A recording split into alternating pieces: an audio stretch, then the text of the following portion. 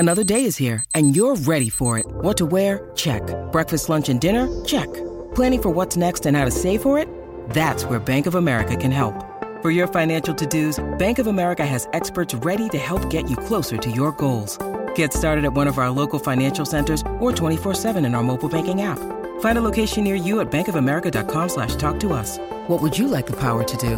Mobile banking requires downloading the app and is only available for select devices. Message and data rates may apply. Bank of America N.A., member FDIC. Everybody want to know what I would do if I didn't win. I guess we'll never know.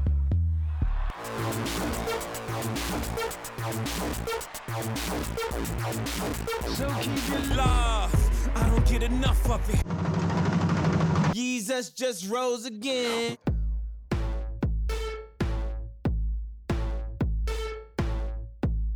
Listen to the kids.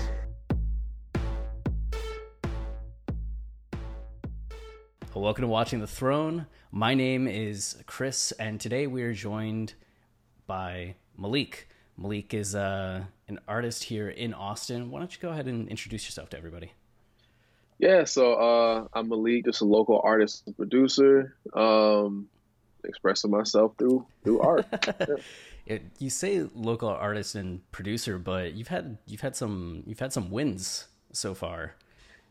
Yeah, which we'll get into, but I didn't know a lot of background. I was just looking like, any articles on Malik, and it was just like, oh shit, go Malik. So that was cool. But you just dropped Red, which is your first solo record, right? Yes, sir. It's been a journey to get to this point. I originally had put out early versions of this close to 3 years ago, and that's kind of when the ball kind of started rolling.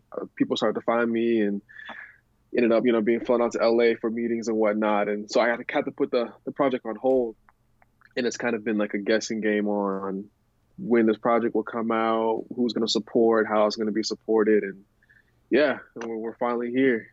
And it's always the interesting thing about being an artist, right? Like, you just want to focus on the art so much, but there's such a game to play in terms of, all right, how do I get into the position where I can just release the art and it works? Or even when I release the art and people are into it, you have to go on all these kind of deviations to just make it back to the point of getting the work out. Absolutely. It's a process, and you definitely learn what patience is and timing more than anything, for sure. So you said the initial version started working on 3 years ago. How's that? Yeah. Does the one that just came out today differ dramatically? Is it very similar? Oh, it's completely different. Okay. I think at the time, funny enough, I was like, I didn't know how to make angry music. And I think through these last few years, just being put in a lot of unfortunate situations, I guess stopped being afraid of channeling my anger and getting it out in a very straightforward, aggressive way, which is something that Kanye West is amazing at. So I definitely, I'm pulling references from there. I'm like, okay, yeah, like I can do this and still feel like myself, Right, like, because that emotion's part of all of us, and it's, even if it's absolutely momentary and not like your default, you're not walking around angry all the time. Right. So you may not want to convey that in the song all the time. Like, it's still good to be able to draw on that and let it fuel, like, the lyrics, the production, the approach. I was listening to the song, and it had me thinking, I don't know if you caught the tweet.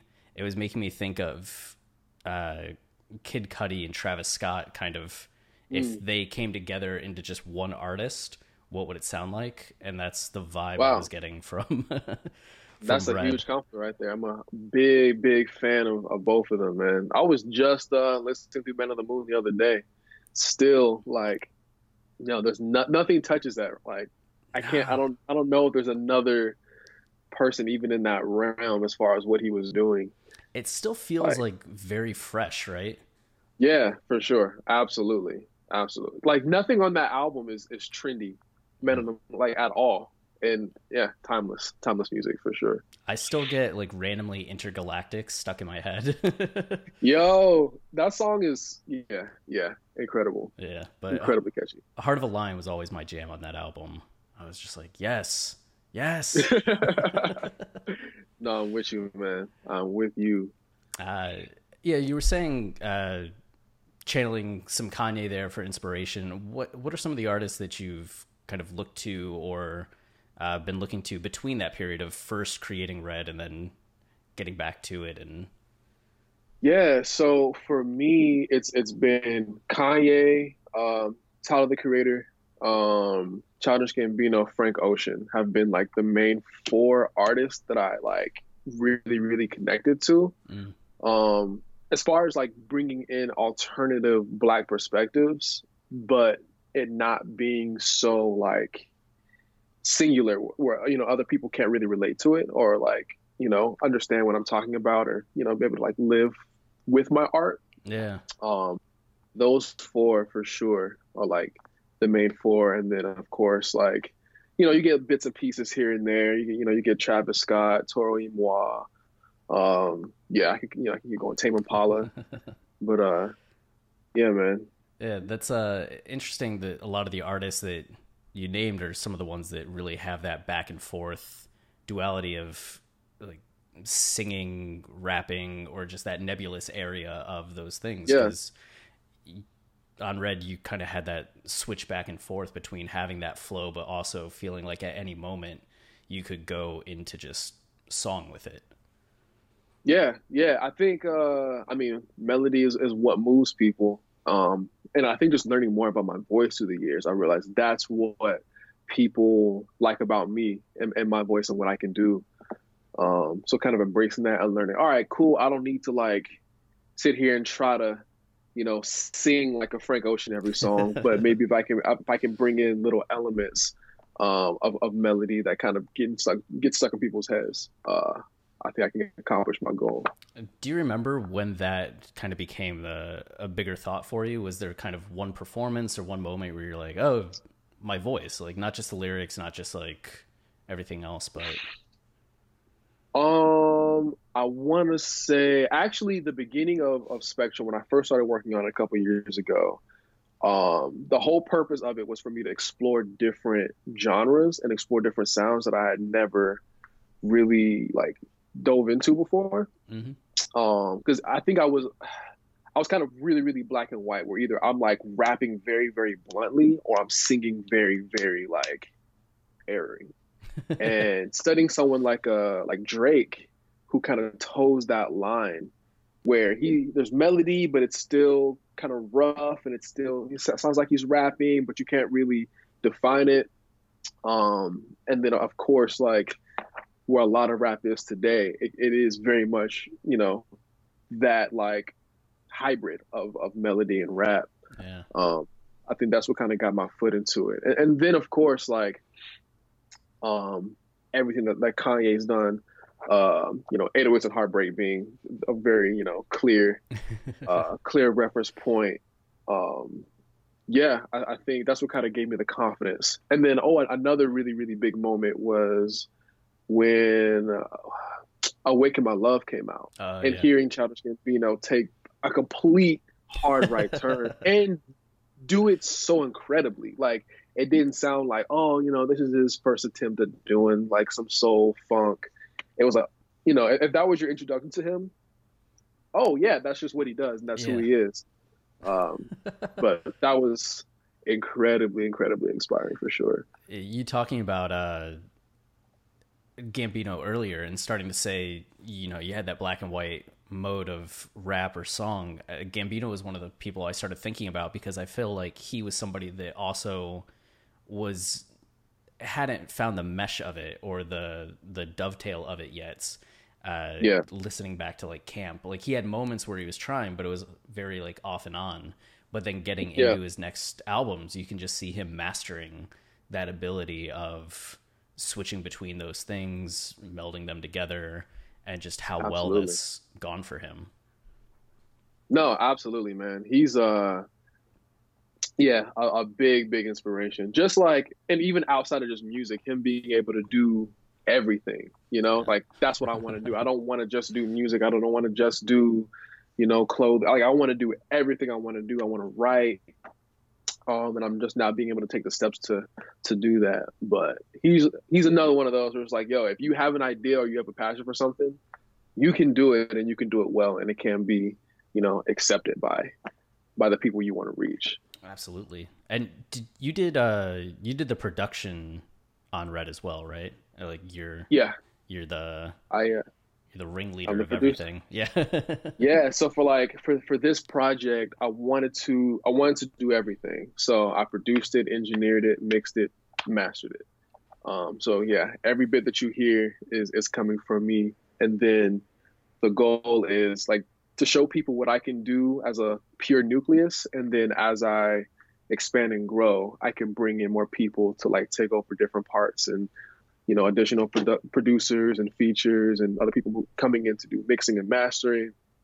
But yeah, maybe it's a pride thing. Maybe it's, I just want to show people what I can do. I was like, yo, this first one has to just be me, so people can't say anything to me, and then just grow from there. Yeah.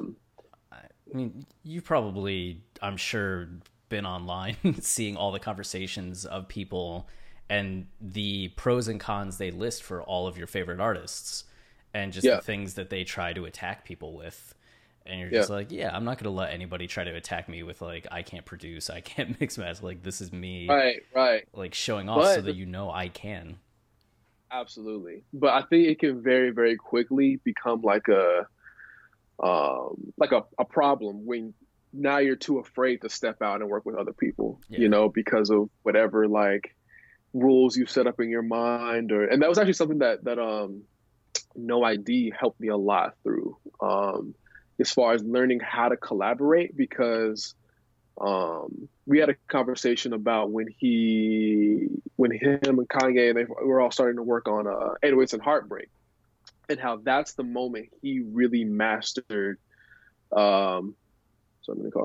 He mastered collaboration and bringing in all these different people in the same room and like knocking out beats like quick and incredible stuff, bro, which led into Twisted Fantasy. It seemed like 808s was kind of that testing ground as far as learning how to pull in the right people to create a sound. And then Twisted Fantasy was like, okay, now we have this process, we're turning it to 100. And I mean, we see what that is.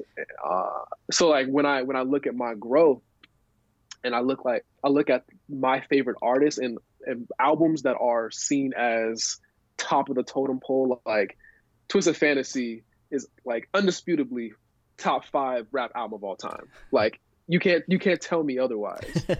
So if I'm going to do something up to that level, I need to study those processes.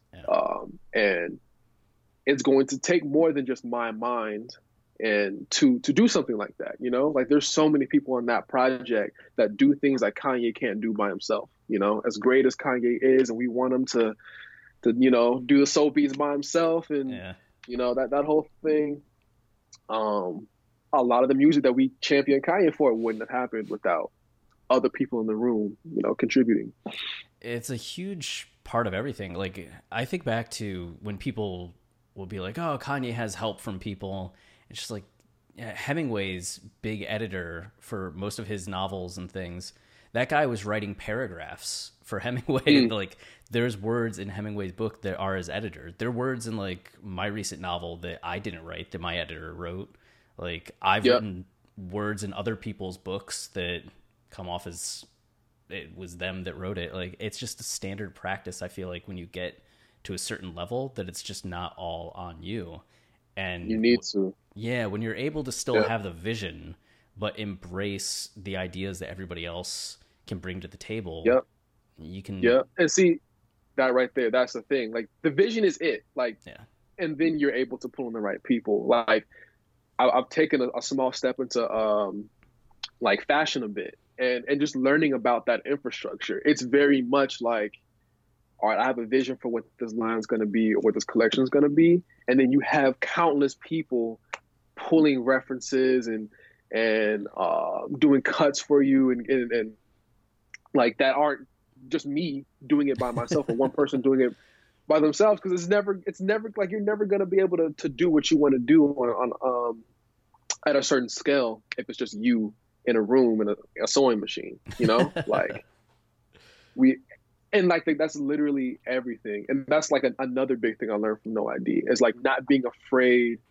of references, because everything is reference based, whether you're aware of it or not. So the goal isn't to run from pulling references from people or being inspired by other people. It's just widening that reference base to a point where you can't tell, or not pulling just from one source, because that's when you get the carbon copy, and that's what people are really afraid of is, oh, you're just a knockoff of such and such, you know. But if you can pull a little bit from here, a little bit from there, it becomes completely new. And I feel like with Spectrum, I'm on that road, you know. Like I think even with the first song, like you can definitely tell where I'm pulling references from, but it isn't just from one thing. And then of course, as people hear, you know, the other songs, I'm like, okay, it's not just this one thing. But the goal is to get to a point. I was actually thinking of it like screen resolution. And when you only have a few pixels, you can see, oh yeah, that's a blue pixel, that's a red pixel, you know. But then once you start pulling in so many references, or that resolution goes up, it becomes a clear image that is completely unique, and you don't see the pixels anymore. And that's what I want for my music, and I'm on that, you know, on the road to doing. When you need mealtime inspiration, it's worth shopping Kroger, where you'll find over 30,000 mouth-watering choices that excite your inner foodie. And no matter what tasty choice you make, you'll enjoy our everyday low prices, plus extra ways to save, like digital coupons worth over $600 each week. You can also save up to $1 off per gallon at the pump with fuel points. More savings and more inspiring flavors make shopping Kroger worth it every time. Kroger, fresh for everyone. Fuel restrictions apply. Yeah, that ability to synthesize, like draw from different sources, synthesize them all together, and that's what gives you your new flavor, your new energy, and makes you unique. Like there's a book by Robert Greene called Mastery, the guy that wrote like 33 Strategies for War and 48 Laws of Power, and he talks about that for every like expert master that he studied, there was always a period where they picked one thing, they looked into something else, and then they ended up synthesizing like 2 to 3 things together. Yeah. And that's what made them stand out. But it wasn't just purely like Da Vinci's just purely an artist. It's like he started as an artist, then went into this, and then we got Da Vinci. And absolutely just on and on, from like tennis greats to, there was a girl that's a scientist that's like the leading expert in robotic hands. And she was a tennis pro for a long time. And it was just something with like the rackets and using the racket and having an understanding of grip that led her to fuse her interest in robotics with this understanding of the human hand. And that's incredible. Yeah. No, that's it right there, yo. Like when people are able to make those connections that like you wouldn't naturally, you know, throw together. That's beautiful. That's Not beautiful. At all. And yeah, well, so No ID. That's not something that a lot of people like. Stories of No ID and mentorship from No ID is not a thing a lot of people can throw around. How did that connect come up? Man, okay. So back when I was first putting out Spectrum, you know, I'm at home, independent. No one knows who I am. I'm putting stuff up, and I'm sending crazy amounts of emails to blogs and stuff, you know, just doing what you can do to get your name out there. And this company, the people who manage JIT and Earth Gang, who are both signed to Dreamville, they had found some of my work and they liked it. So I can't remember if I reached out or they followed me on Twitter or something like that. But anyway, we started talking, and they're like, "Hey, we're working on these projects. Would love for you to come out and meet everybody and work, and see what happens." Nice. So They fly me out to LA. I meet everybody. That's why I met J. Cole for the first time, which was like really, really nuts. That was like honestly the craziest period because they rented a house and they just had everyone come to the house. So like countless artists and producers. And this is like me not ever like I haven't met anybody. So I'm very quickly having to get over like the shock value of meeting people that I've been, huge, fans of for such a long time. But so yeah, that's first. I was working with Jid and Earth Gang, and so I'm working on Jid's project, and he had a studio session with No ID. So I'm there with them, and there was a break in the session, and they were like, "Hey Malik, why don't you play No ID some music just so you can kind of hear what you're doing?" I play Orange, which is the next song coming out. And No ID's kind of like, "Yo, this is really dope. Like, what's your situation? We should figure something out." And I'm like, "Yo, hey, I'm here. Like, whatever we got to do, But even then, I was kind of like, let me not put everything into this. I know, like, that's freaking No ID. I'm sure he's busy. He could want to do something. It could not work out. A million things could kind of happen to keep that from playing out the way I would want it to. So I'm just taking it as No ID likes my music. Dope. A few months later, I get invited to the Dreamville sessions in Atlanta, which was another crazy thing. It was just like, oh my gosh, like this is insane. I get out there and like just crowds of people, crowds of really dope, talented people, but crowds of people. And like, I don't know how this happened. It could have been God just setting up this moment for me. But if you were there, you would know no studio was ever empty, ever, like at all times. I walk into a studio and No ID's just sitting there working on a beat. No one else is in the room. And I'm like, "Oh, what's up, No ID? How you doing?" "Yo, man, I'm good. You want to help me with these beats?" "Hell yeah, I want to help you with these beats." So he's sending me stuff.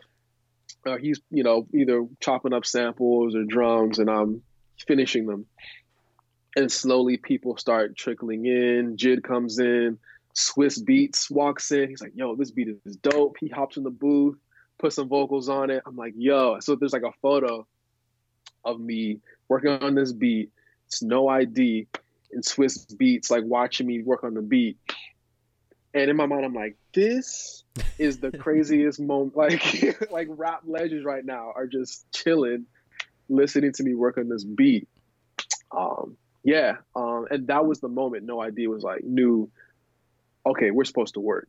Yeah. So right after the Dreamville sessions had ended, he flew me back out to LA, and we started working. I stayed there for like 2 or 3 months, just being like mentored by him. He's just helping me, paperwork. He's just, "Yo, man, I mess what you're doing. I mess you as a person. Let me know what you're trying to do. I want to help." So every day he's either giving me stories about Kanye, because I'm a big Kanye fan. He's giving me tips on production. He's like life, like for real, like, No ID, my mentor story, but like for real, like, he's that guy, like he's that guy. And it was like, it was wow. Like and I knew that was like my music home. Like that was the most comfortable I had ever felt. Outside of leaving my bedroom to do music, it was like, okay, like this is the next step for during that period, he's just introducing me to just mad people. I remember one day I'm in the studio working on a beat, and he's like, "Hey, like, have you met Sean?" And I'm like, "No, who's Sean?"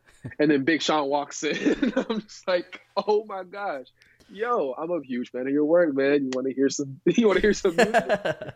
You just, cool as whatever. Yeah. But just like tons of moments like that, that were just, incredible, man. Yeah, incredible. It's terrific to be able to have a mentor like that, because it can make such a difference in terms of like the speed you're able to travel, like rather than Yeah. driving at 10 miles an hour, being able to go 35, like in the carpool lane, like avoiding Yeah. some traffic jams, and just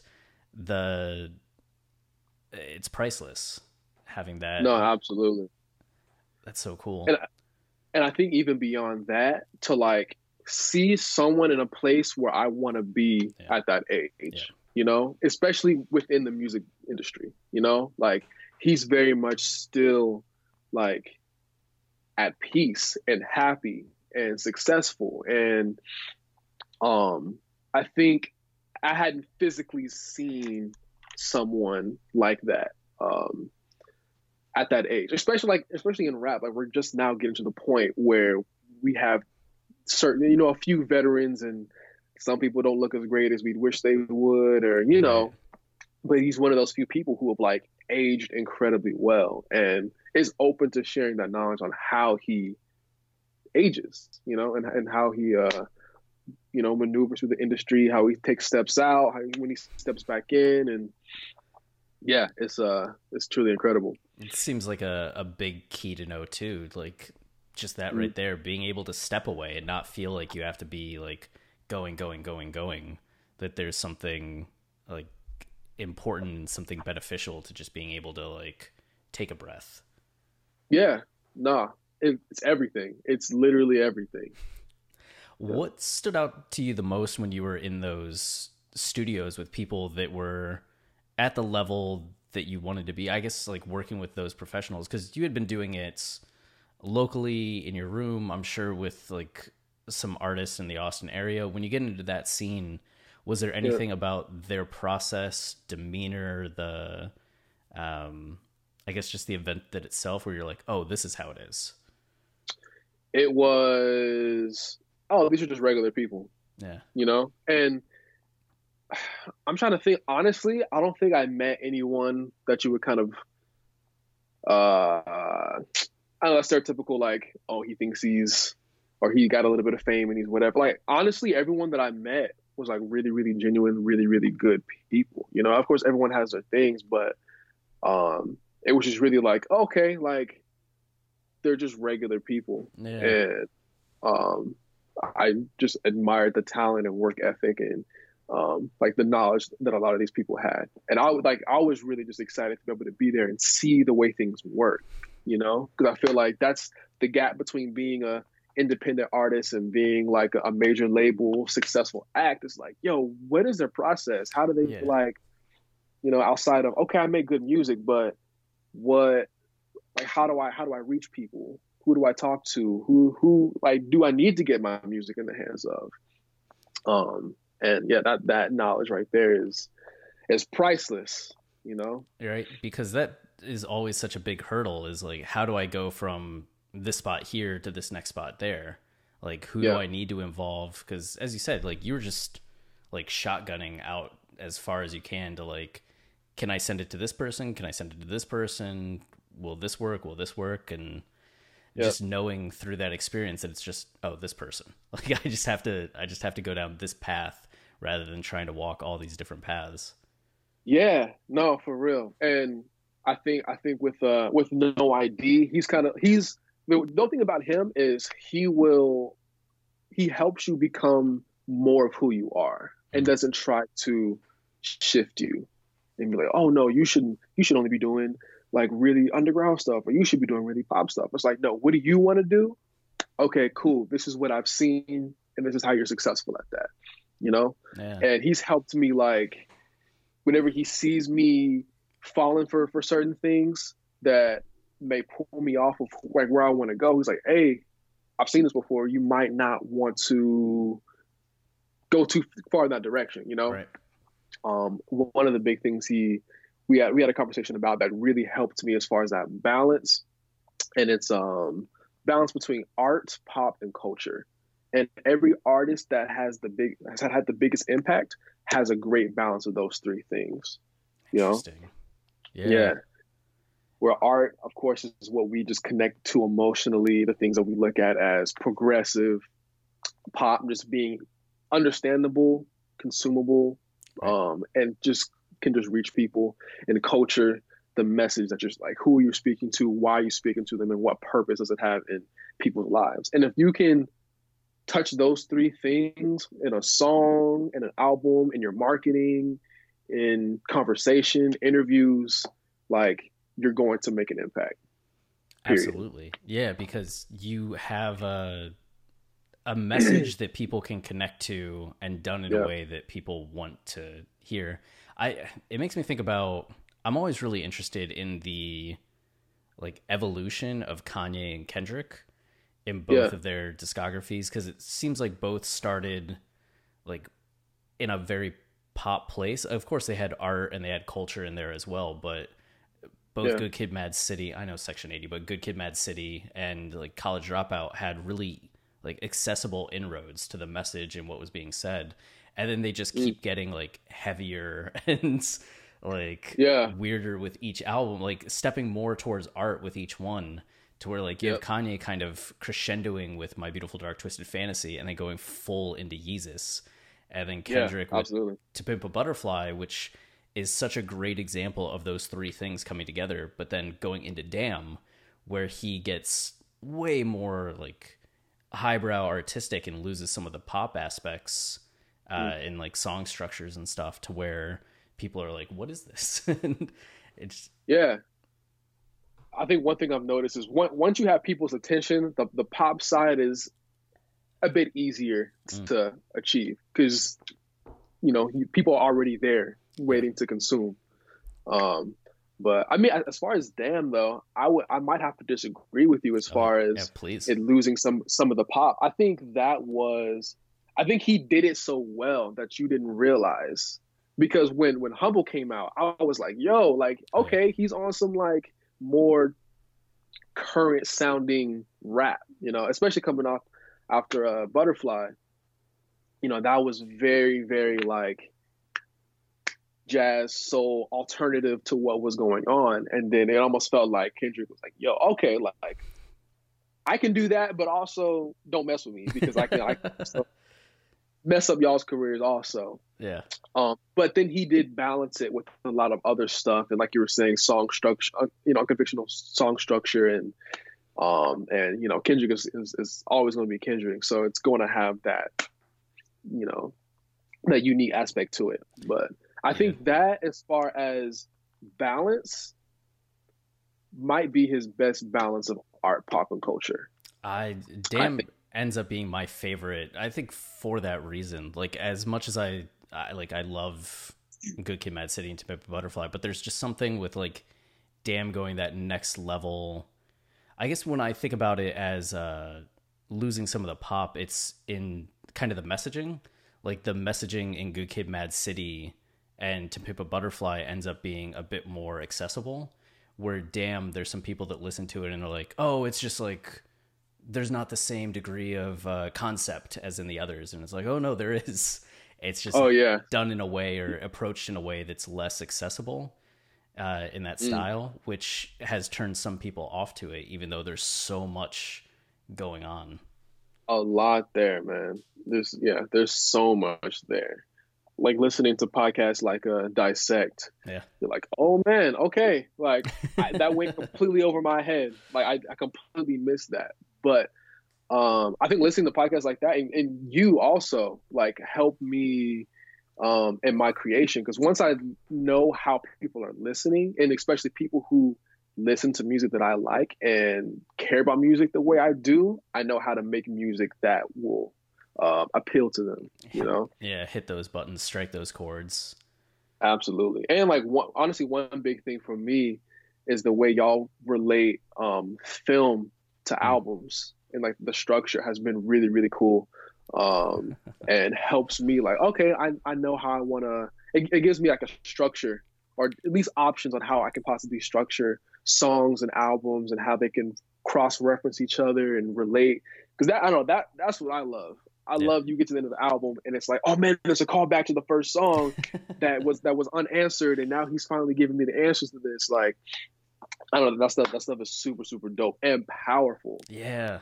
Like just thinking about, like, as you mentioned that, thinking about the albums that I love that do that, like just started getting goosebumps just thinking about those moments where you're just like, Oh, that hits. Specifically, I've had Ye on my mind a lot just because it was the 2-year anniversary, and thinking about how Nicki's voicemail at the end of Ye ends up being a callback to her intro on My Beautiful Dark Twisted Fantasy.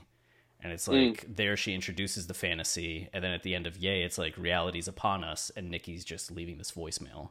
And it's like you get these bookends that's very casual, but if you're listening to it in that way, it's just such a punch and it ends that saga in a way that allows you to have some closure. No, absolutely, absolutely. Like when I look at Kanye's discography and like the story it tells from College Dropout to Jesus is King, it's like, yo, like I haven't read a book that has crazy of like a story arc. You know, like it's truly incredible, and the fact that he's so aware of, okay, this album meant this to people. This is how I reply to that album with this next one. You know, and that context is so important. But even if you don't have the context, it's still dope. And, you know, yeah, it stands on its own by itself, or when you're starting to dive into it in that way. And you know, I think we've had some, maybe not criticism, but I've had conversations on Twitter where people are like, how could you say that Kanye's discography has this continuity to it? And it's like, it's not necessarily that Kanye was like, I'm going to have all my albums flow together and tell one large mega story, so much as that each album captures that period in his life. And just because his life is linear and chronological, it gives those albums this kind of fictional story structure, or this kind of structure that makes them feel like a book, like a movie, in a way that's really cool. And that's just something to learn, like as a creative. Like if I'm telling my story in this period of my life, then there starts to be this extra power in a way that maybe some other artists don't do, because they're not telling that period of their life. They're just kind of capturing the next sound, like ideas or emotions or what. Yeah, no, 100%. As long as you're telling your story, as long as your story continues to grow and move forward in a positive or negative way, it's going to relate to what you said before. You know, whether you stayed the same or you grew, or now you're in a dark place and I'm dealing with this now. It really gives people a journey to follow and be affected by, which is super, super dope. What did you have, not that you have to, if you don't want to, you don't have to, but did you have a favorite story that you've heard about Kanye from No ID that you feel okay telling? Favorite story about Kanye? Man, I don't know if I have a favorite story that is not out there in some form or fashion that I could tell you if you haven't heard. But I will say, well, I guess as far as him mastering the art of collaboration in that period was like, hearing No ID talk about that was like really, really incredible. And No ID told me about this moment, how after one of the studio sessions, like him and Kanye were talking, and No ID's like, you know, we just did, right? Like, you know, we just did. And Ye's just like, yeah, I do. And then you get 808s and Twisted Fantasy. But it's awesome. No ID one day was playing me a bunch of unreleased stuff from 808s and Twisted Fantasy in that era. And like to hear some of the stuff that did not make it was like, yo, like, this is incredible. Like, this is really, really crazy. Like, and I see why it didn't make it. Maybe it didn't quite fit sonically, or there's already another song doing the same thing in a different way. But dude, stuff was wow. And even hearing like alternate takes, like he played an alternate take of Heartless, I think it was. Ooh. And just hearing different melodies he was playing around with was just like, this is inspiring, you know? Yeah.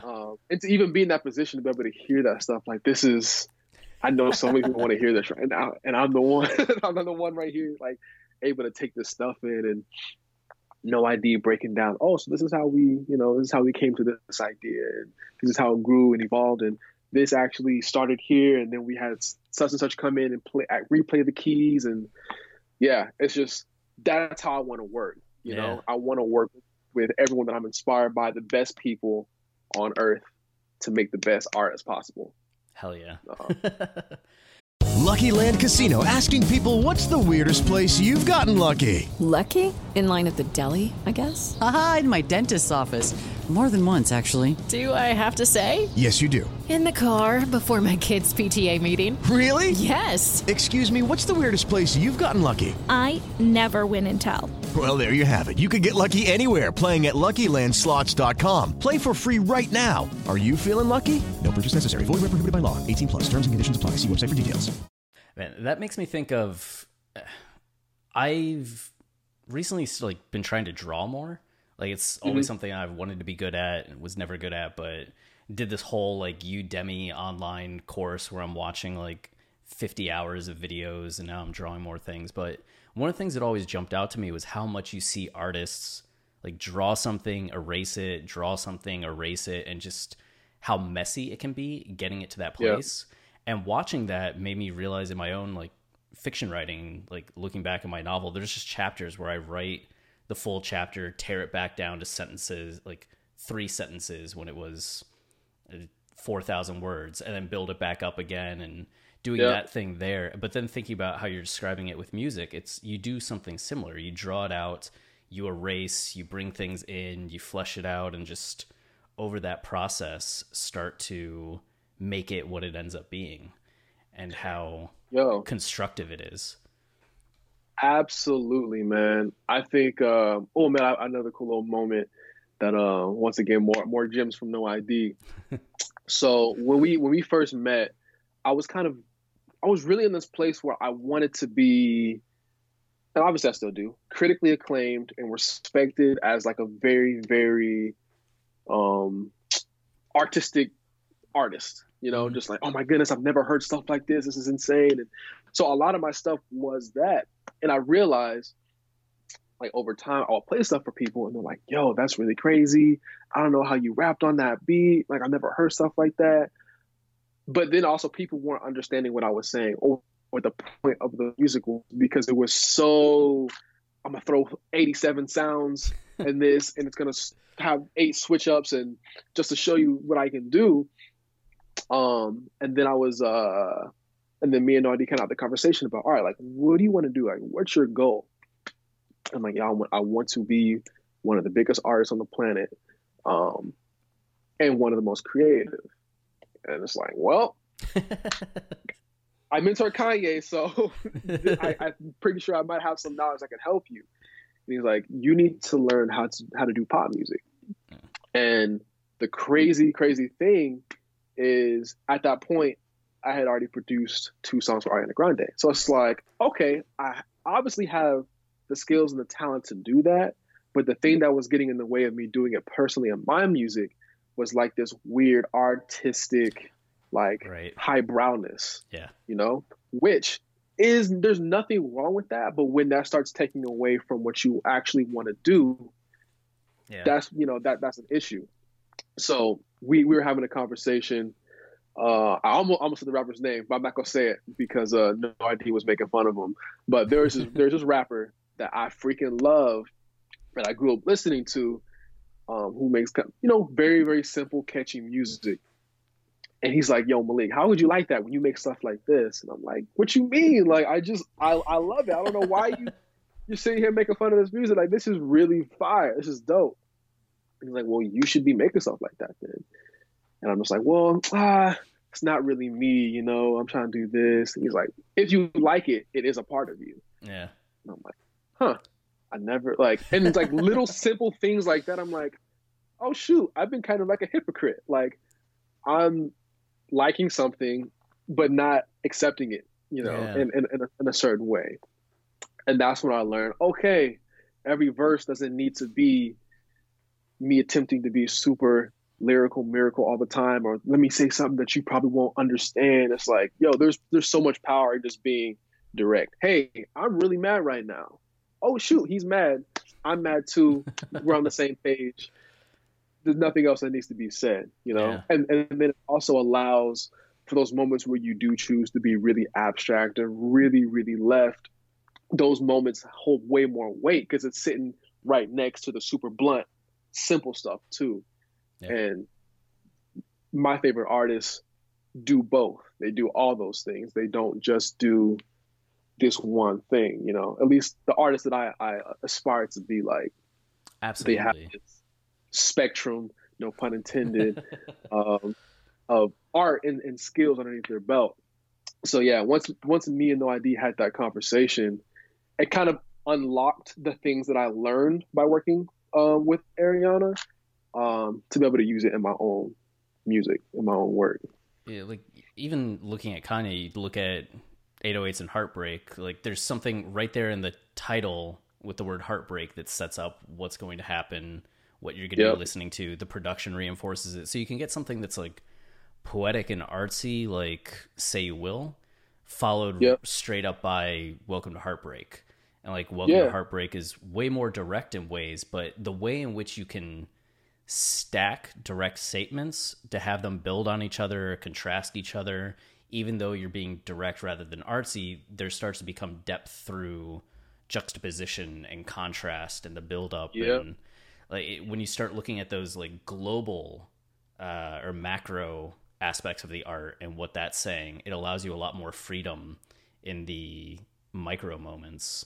Like people talk about Jesus is King not being as lyrical as other Kanye projects before, but he has so many references and allusions in there, like from the samples to just like individual lines to even like Follow God, jumping on Beanie Siegel's, oh God, why am I blanking on what it is? Where Siegel goes to jail.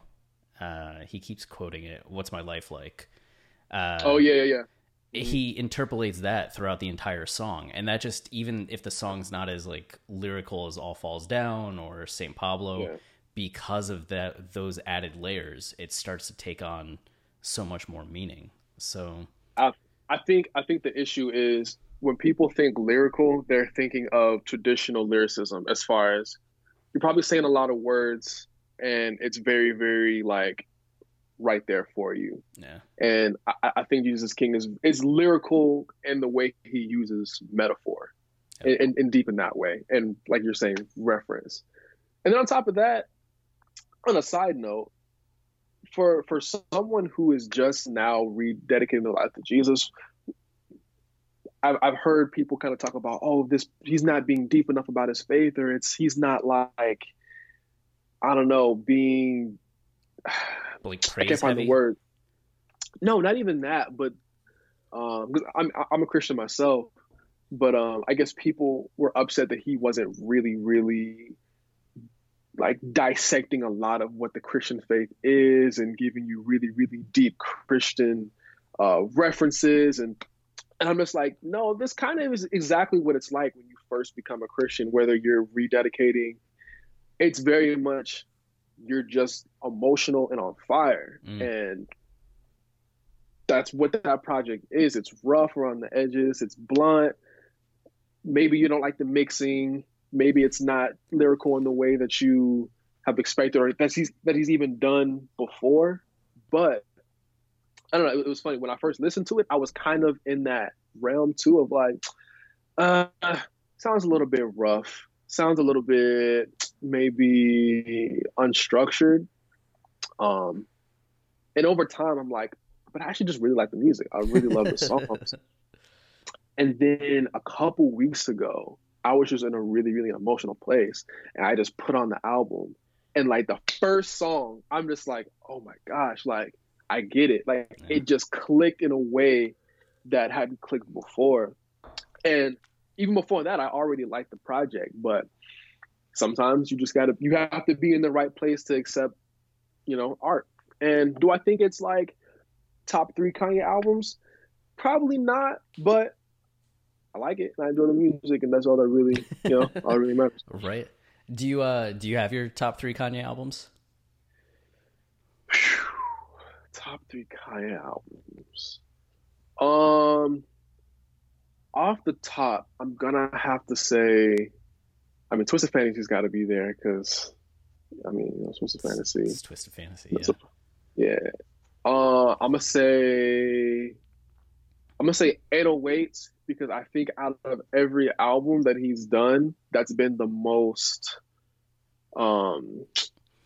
like influential and him literally creating a new sound like from scratch, you know? But that third spot, man, I found myself going back to Graduation a lot lately.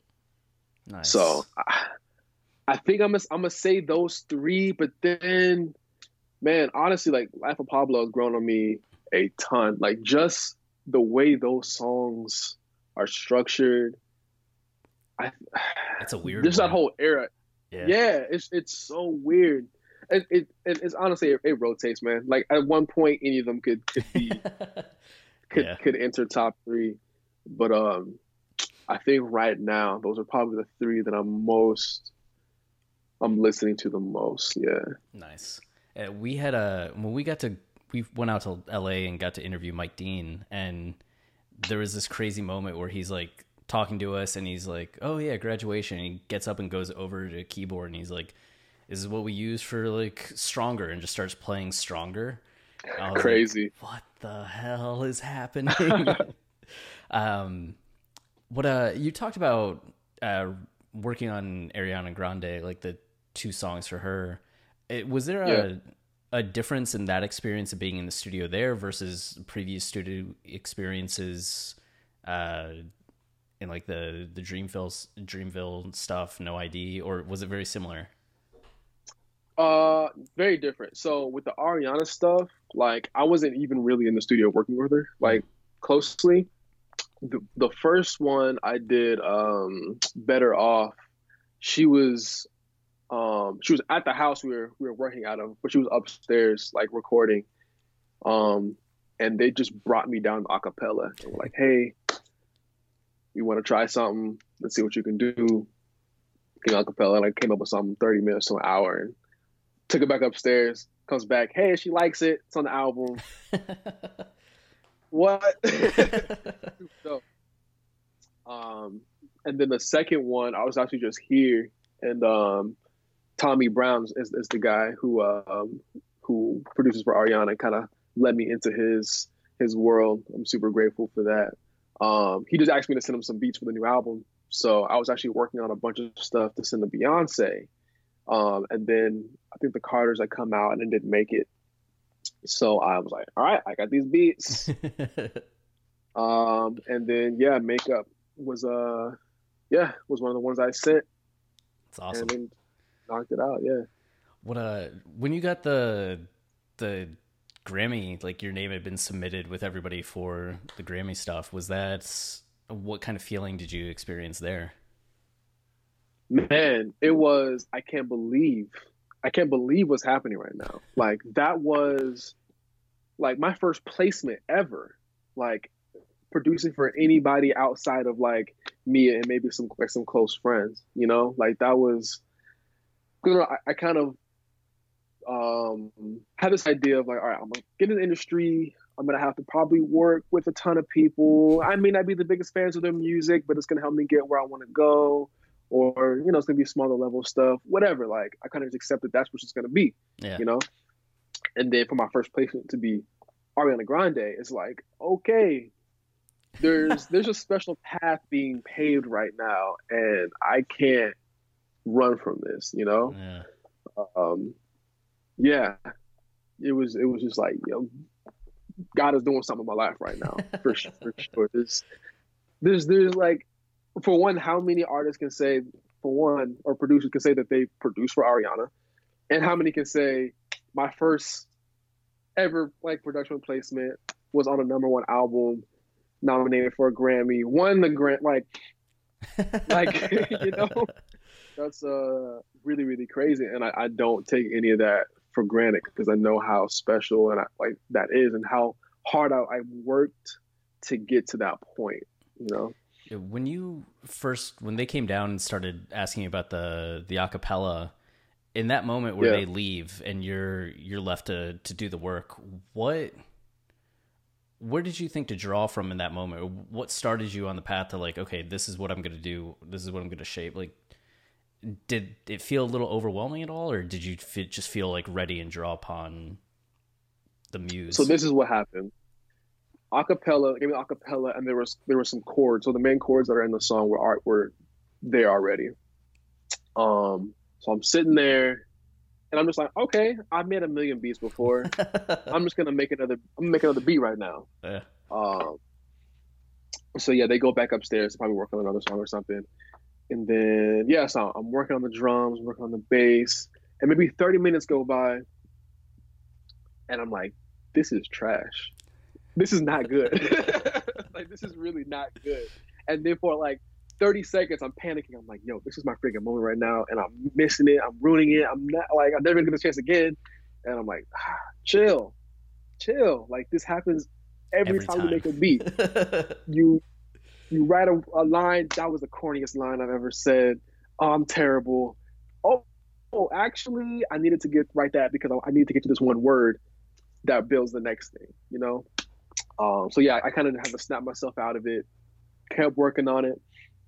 Tommy Brown came downstairs, heard the idea. Oh, yo, this is dope. And then he helped me kind of structure, like, oh, you should remove this because that's making it too busy. Cleaned it up a little bit.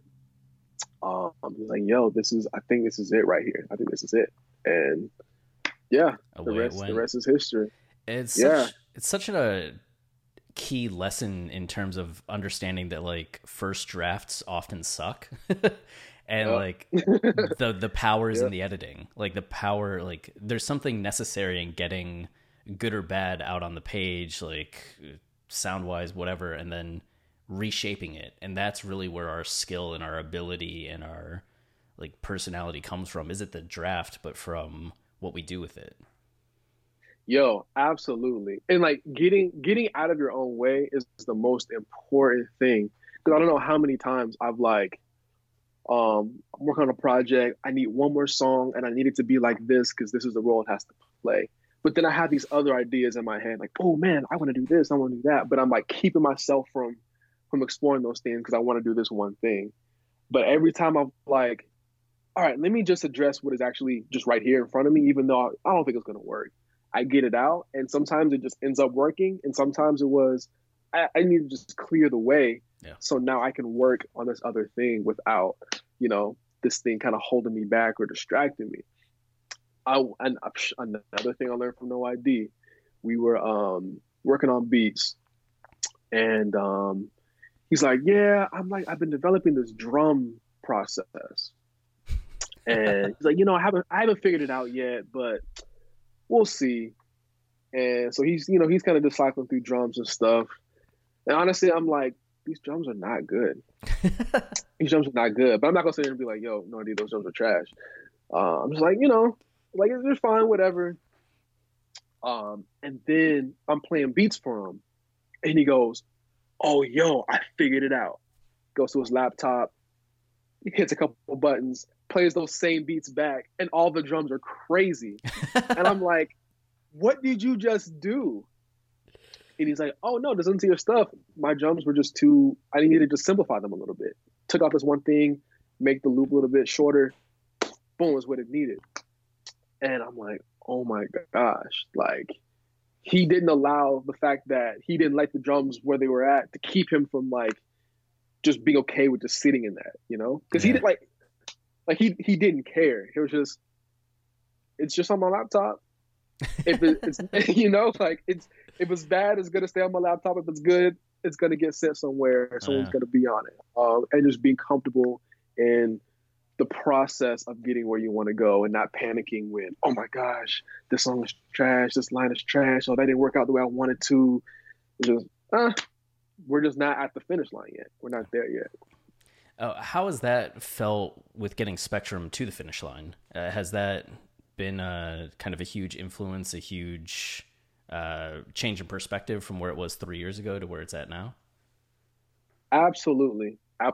So like when I first started Spectrum, it was solely just to like get ideas out without having to make them necessarily fit together.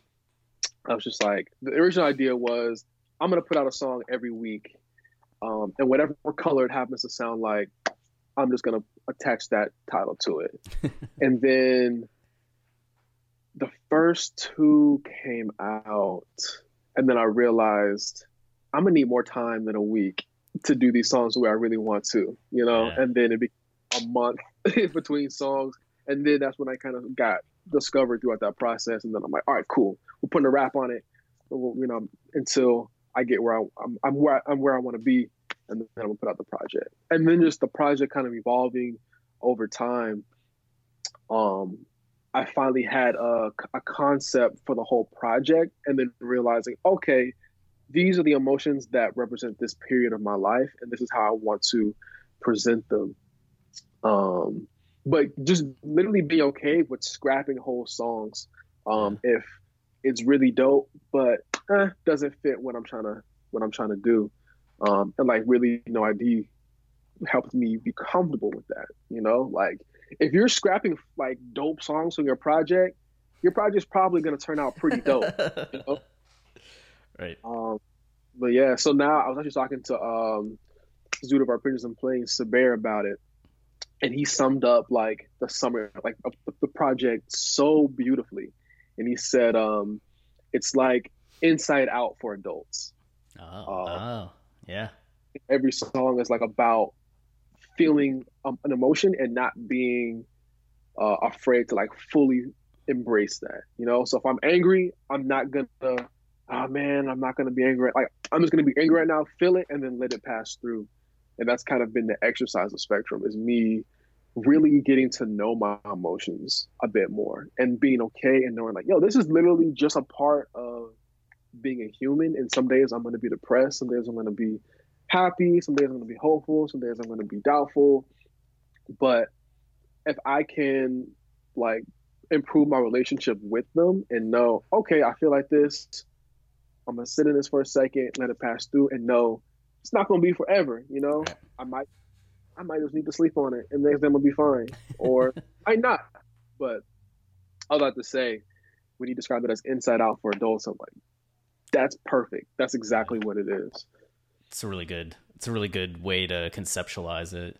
And just talking about like the emotion of that moment, I feel like that's a really cool thing to be able to explore as an artist. I feel like when I was talking with Harry Adokwa, where we met at Fire on the Mountain party, like that was something he talked about too, is being able to really like channel those emotions that he was feeling, and like the honest ones that he was feeling, into that album.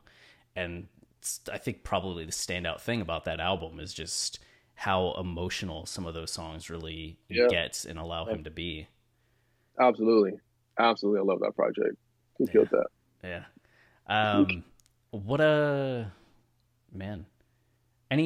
When can people expect more about Spectrum? So we're putting out a song every 2 weeks so the whole thing's out. So nice. First song just came out today. Whatever 2 weeks from this Friday, the 5th is, that's when the next one's coming out, and that's the trend we're following. Yeah. Nice. And how many tracks? It goes through Roy G. Biv. Okay. Nice. All right, so that's good. We're gonna have music throughout like most of the rest of the year then for a while. Yeah. Oh no, a couple months, few months. Into the summer. Summer. Yeah. Perfect. I'm excited, man. Looking forward to it. And I guess this brings us to your last call. So you get uninterrupted period to talk about anything that you want for however long you want. Okay. So this is your time. Man, I have one quick thing. It's not gonna be super crazy, but when I look at where art is today and how people are critiquing art and looking at art and like, oh man, like our best music is all behind us and everyone here is like, they're cool, but they're not such and such. That's BS, yo. Like, if it's true that we have all the best art behind us, that means we have all the best references to pull from. So like, I'm supposed to have a better discography than Kanye West. That's what's supposed to happen.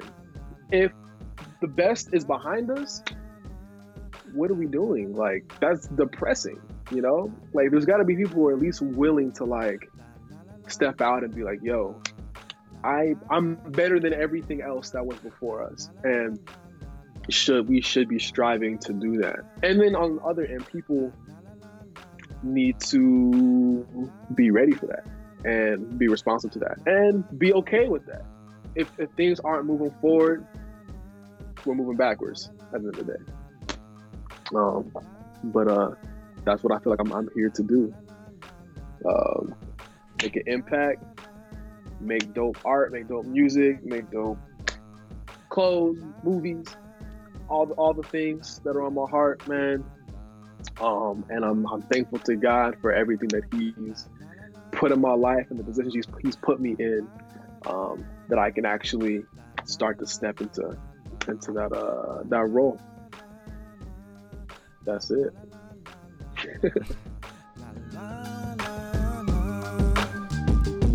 And I am. And they ask me, I tell them. Raise your glasses to the sky. And this is the last call for alcohol for the. So get your ass up off the wall. It's time for today's Lucky Land horoscope with Victoria Cash. Life's gotten mundane, so shake up the daily routine and be adventurous with a trip to Lucky Land. You know what they say, your chance to win starts with a spin.